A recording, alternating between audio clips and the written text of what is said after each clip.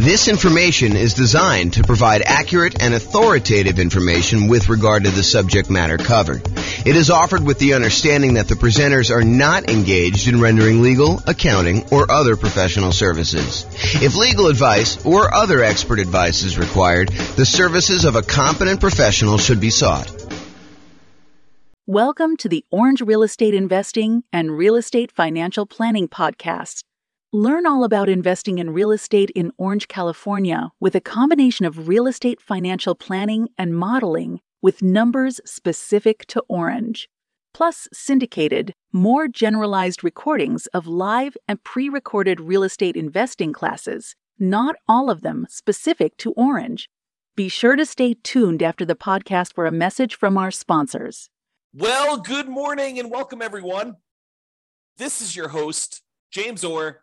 And this is going to be I'd say relatively short class, but also a relatively important class for folks that have not really experienced writing offers with, real estate agents and lenders that may not do things the way you think they're going to do, especially in really hot markets, which we're not really in right now for most of the market. I think it's definitely cooled off a bunch, but these are some of the lessons we learned during the hot markets. Although I do think some of these lessons do apply in other times as well. The class is called Financing Tips When Writing an Offer to Buy a Rental. And so let's jump right into it because that's what I got going on here. So writing offers. So by the time you go to write an offer, you really want to have gotten at minimum, a pre-approval letter from your lender. I think you don't get into the car of a real estate agent or you don't drive to see a property without having gone through the financing part and knowing that your financing is locked up. I mean, what if you go there and you find a property that you love? And now you're like wondering, can I even get financing for this? So I think before you go out and you start looking at properties, you really do need to be in touch with a lender. You need to go through and get, at a minimum, a pre-approval. Ideally, you want to be as far through underwriting as possible.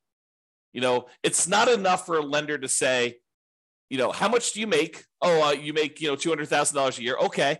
And, what are your expenses? Oh, my expenses are about $5,000 a month. Okay. And they say, it sounds like you can qualify for basically anything you want. You don't want that.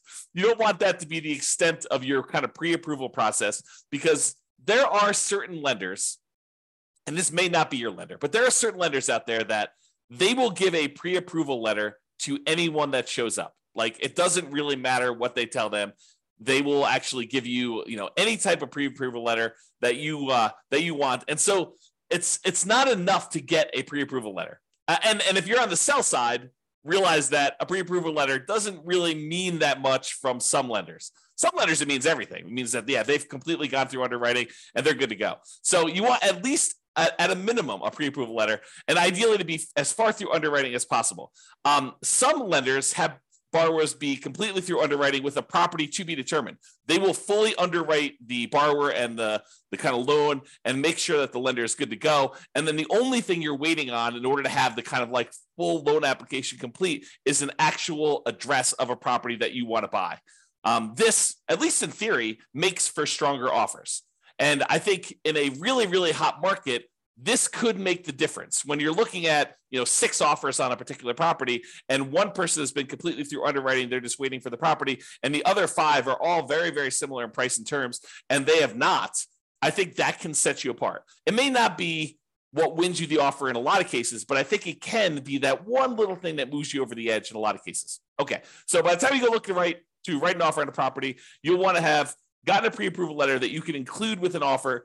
And I think you should get your pre-approval letter with your maximum, even if you'd prefer to be lower. Even if you tell me, look, James, I am not going to be spending more than $500,000 to buy a rental property, but I qualify up to $800,000. I think there's a compelling reason for you to get a letter, your pre-approval letter from your lender with your maximum, even though you do not intend to ever go to your maximum. Why? Because sometimes things change. Sometimes you'll be out looking at properties and you're talking to your real estate agent. Your real estate agent says, hey, I know that you're really not interested in fourplexes, but this fourplex just came on the market and it's actually a really good deal. And you're like, well, I was looking more at single family homes and I was looking to, do $500,000 or whatever number you were, on the single family home, but let's go look at the fourplex. Let's see what it is. And you go to the fourplex, you're like, actually, this is great. This is going to be a perfect rental property for me. And, it's $795 or, it's $900 and you got to put $100,000 down. And you're like, if you didn't have your letter with your max, and let's say this is on like a Sunday morning and your lender's in church and your lender doesn't work on Sundays because that's their deal. And you can't get an updated letter from your lender, but you know that this property, this fourplex is going to go really quick. And you're like wanting to make your offer and come across strong, get this thing tied up before other people kind of come in and do it. You not having a letter with your max on it could lose you a deal. And I've seen it happen. So I think you should get a letter with your max, even if you prefer to go lower, even if you know that you're never going to go to your maximum. I think you get a letter with your maximum and you start there. Do not wait till the last minute. You don't want to wait and not have a pre-approval letter ready to go and then go look at this, go look at properties on Sunday and then come across like the one you need. And that they're going to have multiple offers that are all due by 5:00 and your lender's not available to get you your letter. So you need to be sure that you have this stuff lined up in advance. You can't wait to the last minute to do this. If I can stress that enough, have this stuff done in advance, ideally before you even go look at properties, because I've seen this happen more often than I'd like to admit. A lender will, you're going to go out and look at properties after work with your real estate agent, but your lender doesn't work evenings, especially local credit unions and banks where the lender works bankers' hours, but you really want an offer. And in a really slow market, this probably isn't that big of a deal, right? Like, what's the difference if, the property's been sitting on the market, languishing on the market for 95 days, and you come along and you want to make an offer? What's another day if you wait till the next day to get them their lender letter? You basically go and you make your offer on the property and you tell them, look, the lender's not available right now. I'll go ahead and make my lender letter on the next day, and I'll go ahead and get that to you tomorrow. And, on a property that's been on the market for 95 days and it hasn't had any action, I don't think that's going to be a big deal. I think where this really comes into play is you have a super hot market or a super hot property, even in a soft market that just hit the market, and it's getting action. That there are people all wanting to do it. And Mike has a question. Is LLC needed to get insurance and begin negotiating? Also, how much is it to begin PLLC LC? Not sure what PLLC LC is. And so the question is an LLC needed to get insurance and begin negotiating? Well, in order for an LLC to buy a property, if you're buying in the name of an LLC, which we don't usually do if you're getting financing on the property, unless you're going to go get a portfolio loan. But if you're going to go make an offer in the name of an LLC, you need the LLC to exist in order to buy the property directly in the LLC. What some people will choose to do is they will choose to write the offer in their name, and then they'll try to do like endorse signs on their contract and then try to transfer the contract to the LLC after they set it up. Now, this is intended to be that sort of discussion. However, I will tell you that sophisticated sellers and sophisticated real estate agents that are representing their sellers sometimes will balk at the idea of an endorse signs on a contract. Even if you have a reasonable story, they will say, look, I want to know who we're selling the property to. I don't want you to be able to assign it to someone else. The reason we're accepting your offer, especially if you've got multiple offers coming in, you have 6 offers on the table and you're trying to decide which one to go with. Part of what you're doing is you're trying to evaluate the particular buyer. And the buyer comes in and says, endorse signs. You're like, well, how do I know it's going to be you that's trying to close on this property? And so even if you have endorse signs on it and you're going to try to assign the property to an LLC while you're under contract, I don't think that's as good of a deal. Now, in a lot of cases, if you're going to buy properties, I think not every investor, but a lot of investors, they're going to buy properties and they're going to get loans in their own names. And they're going to probably need to buy that property in their name. Then if they choose to, with the advice of an attorney, go ahead and, deed the property from their own personal name into an LLC for asset protection purposes. you want to discuss the pros and cons of that with your attorney and find out if you're willing to take on the risk of the loan possibly being called due, because, moving a property from your own personal name into an LLC does violate the due on sale clause, a due on transfer clause, which, you'll want to just discuss those pros and cons with your attorney and see if that's worthwhile for you for your asset protection reasons. You can get a portfolio loan in the name of an LLC and buy it that way. That way, the LLC is actually the one buying the property, and you are signing for the loan to kind of guarantee it in most cases, with those portfolio loans. But I'm not sure if that answers your question, Mike. Is an LLC needed to get insurance and begin negotiating? Yeah, I think you need to have the LLC exist in order to get insurance too. And to begin negotiating. Yeah, if you're having the LLC be the one that purchases it, it helps to have the LLC done. So maybe having an LLC done in advance makes sense to you. But if you're trying to buy in your own name, I don't think you need the LLC at that point. You can go talk to your attorney and get advice from your attorney as to the legality and asset protection reasons for doing that. But that's kind of my thing. And I don't know what PLLC is or LC is. So if you want to tell me what that is, you can share with me. Okay, so we talked about writing offers there. So let's talk about the pre-approval letter. Important. It should be done before looking at properties. Get a pre-approval letter from the lender and have them send it to your agent. So you can get a copy, but I would also have a copy sent to the agent. When you do make an offer, you will we'll usually ask the lender to adjust it to the exact offer price. Now, let's talk about pros and cons of that. Because I just said to you, get a letter with your maximum on it. But then I just told you, usually we want the lender to adjust it to be the exact offer price. And so we usually, when we're about to make an offer, your real estate agent should reach out to your lender and say, hey, look, we're about to write an offer on this property. Is Mike good to go for getting his loan? And the lender says, yeah, he's good to go. He says, hey, we're thinking about making an offer for, whatever it is, $450. And I know he's qualified up to $700. Yes, said $450 is fine. I'll go ahead and send you an updated letter with $450 on it so that you could do that. Why do we want to have the exact offer price on a pre-approval, pre-qualification letter instead of that $800,000 that you're qualified for as the max? I think the reason for putting an exact price on there is that you don't want to give up some of your negotiating room. You don't want them to know that you could qualify for more, especially if you're coming in light. You don't want them to know that, hey, look, he could qualify for $800. Why is he coming in $25,000 light on this property? You don't want to do that. You don't want to tip your hand and show them how strong you are. On the other hand, you want to show them that you're strong enough to get the deal done and it's not going to be an issue for you. So the kind of like the argument to put your max on there is to show them that, hey, you're a super qualified buyer and this isn't going to be an issue. You're not going to have a problem qualifying for a $400,000 loan because you're qualified up to $800,000. But I like to use the exact price in most cases because I don't want to give up some of our negotiating room on the upside. Okay, so that's what you do.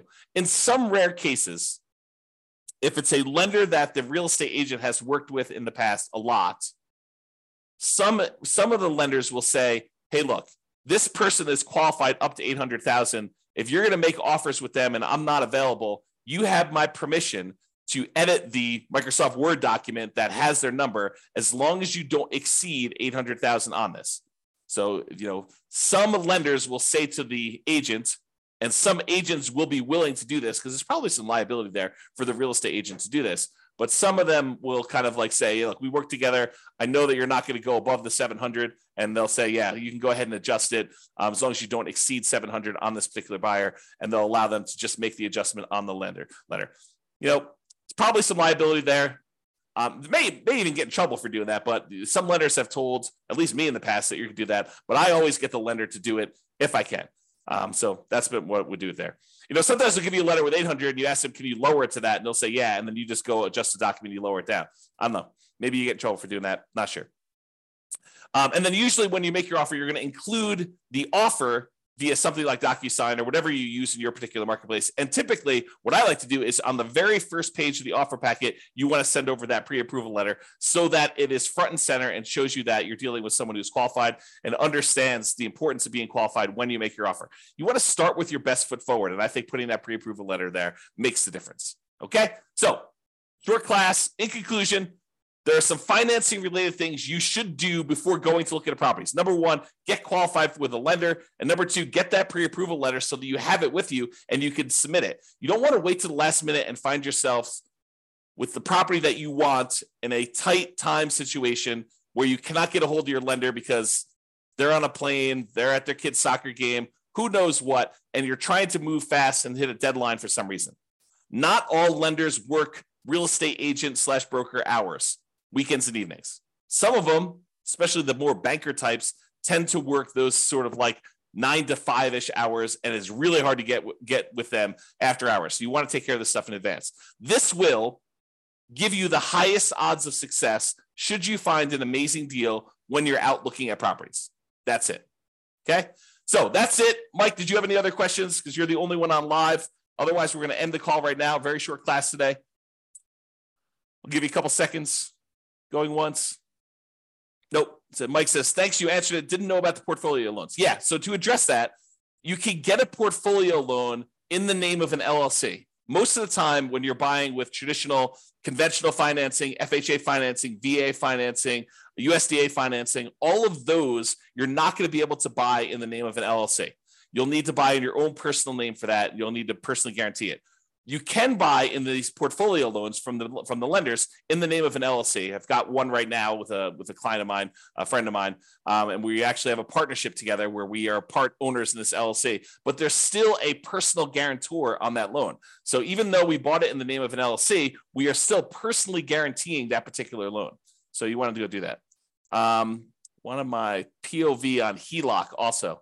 Yeah, I'm not sure what the reference is for that, but point of view on HELOCs. Yeah, I mean, HELOCs are just a tool. It's like another type of financing for accessing equity, especially in a market where, you know, the prices have gone up a lot and you have a really good underlying first mortgage on the property. Sometimes we don't want to do a refinance on that mortgage because the mortgage is so amazing. You know, it's a 3% mortgage on a property and now interest rates are at 7%. So you'd rather not tap and do a rate and term refi or a cash out refi on that really amazing first mortgage on that. You could go and access some of your equity via a home equity line of credit. Although I've heard that they're harder to get now. I've not tried to get any recently, but I had a client I had lunch with. This must have been over the weekend, must have been on Saturday. And he was telling me he was able to get a home equity line of credit, but it was much more difficult to do. So not a lot of people offering them, and the terms of them were not the most amazing ones. So hopefully that helps you. Yeah, getting into flipping houses, so this information is very useful. Yeah, if you're going to go and buy a house and flip it, and you're going to get a hard money loan, I think most hard money lenders would allow you to buy an LLC as well. So that's going to be also different than what I've been talking about. Most of the time, if you're going to get any of these traditional, USDA, VA, FHA, conventional financing, those are going to be buying in your own name. You could buy in an LLC if you're going to do flipping. And if you're going to do flipping, I'm not an attorney. I'm not giving you legal advice, but if I were you, I would form LLCs for the flips. Right? If you're going to go do that, might not be the worst thing in the world for you to have these flips in LLCs and, talk to your attorney about structuring that, but I don't think that's unreasonable. All right. Hopefully that helps you. This has been James Orr. Have a great day, everybody.